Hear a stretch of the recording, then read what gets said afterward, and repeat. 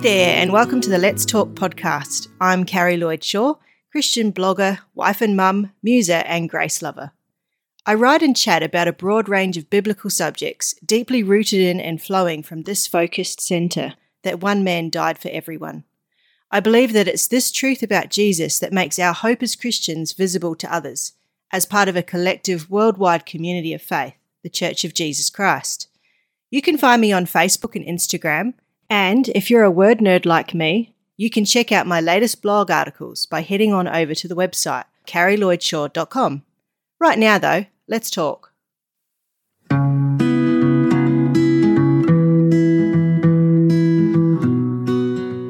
There are many crossings a human will make in a lifetime. Our introduction to life is just the first. From the dim, watery stillness of the womb, we are thrust out into the bright light of day, into this dizzying kaleidoscope we call life. Our lungs, filled with fluid and collapsed upon themselves like waxy paper bags, suddenly inflate as our intricately crafted nervous system reacts to the sudden change in temperature and environment.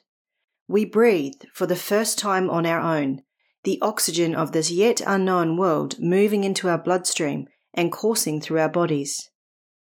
With a single magical breath, our circulatory system reorients itself, and our heart transitions from right ventricle dominant to left ventricle dominant.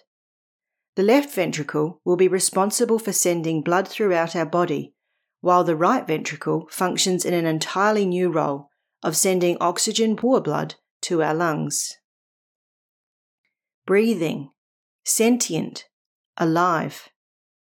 A rapid and complex adaptation has taken place, changing us from dependent fetus to independent newborn. We are the same, and yet we are entirely changed.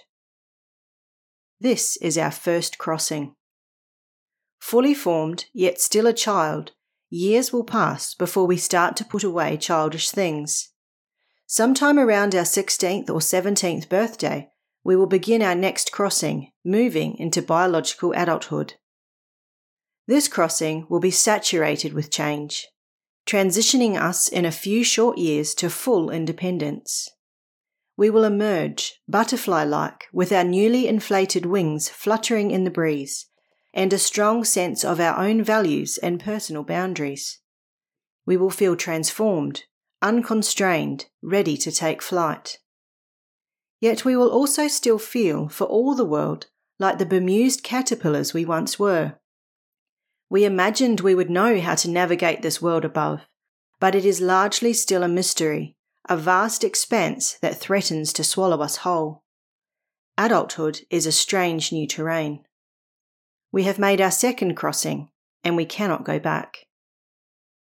We will live several lives throughout adulthood, each one connected to the last by moments and memories, intersecting and joining together like the gossamer thread of a spider's web.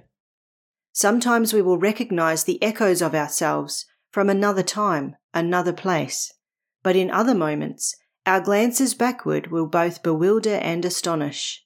Who is that stranger that carries our face? We will perhaps begin to understand, too, that all of this life, this experience that humans share, is another kind of crossing, a change from this to that. Yet it is also a journey through a world that, at its core, will fail to satisfy us deep within our soul. We realize we were always meant to change. It's in our DNA. But into what, we wonder?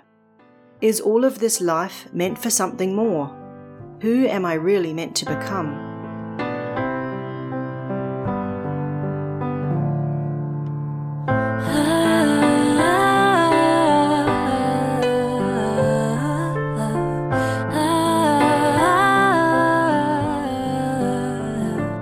If I find in myself desires nothing in this world can satisfy, I can only conclude that I was not made for here. If the flesh that I fight is at best only light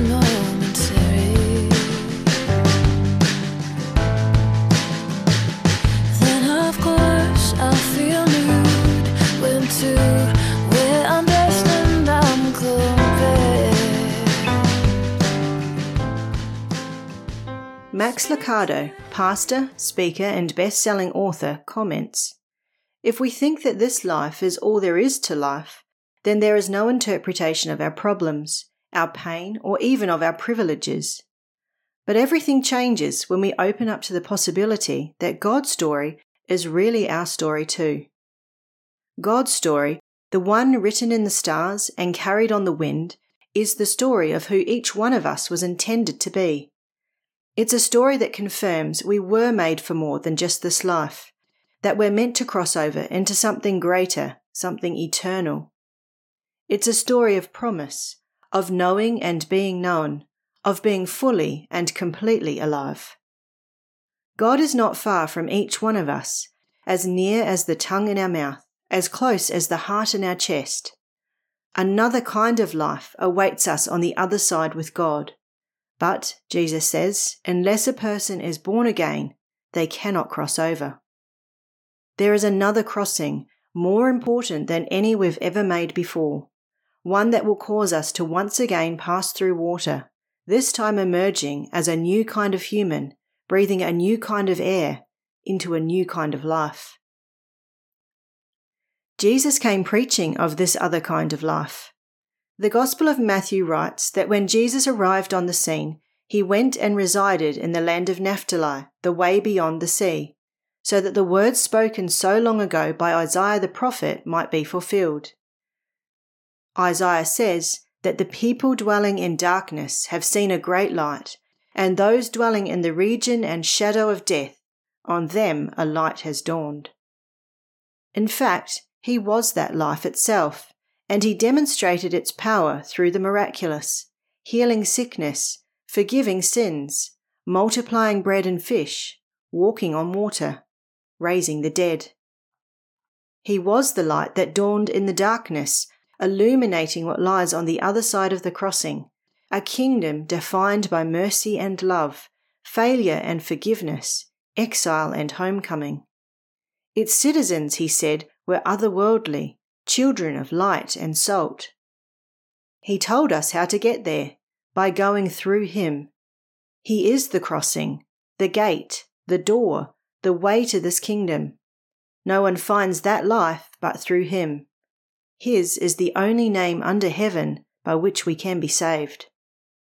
To believe Jesus really is who he said he is, begins another crossing. John 3 verse 16 through 18 says this, "For God loved the world in this way, he gave his one and only Son, so that everyone who believes in him will not perish, but have eternal life. For God did not send his Son into the world to condemn the world, but to save the world through him.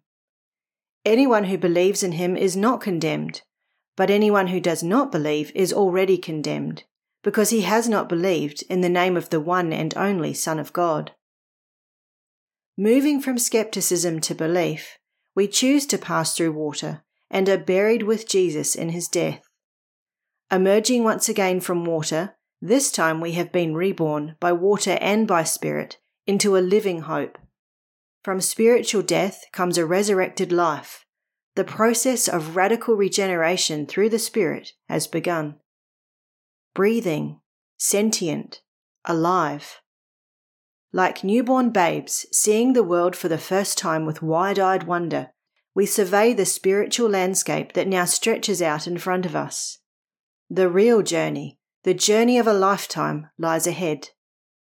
But we are not alone in our resurrected life. It comes with the promise of help.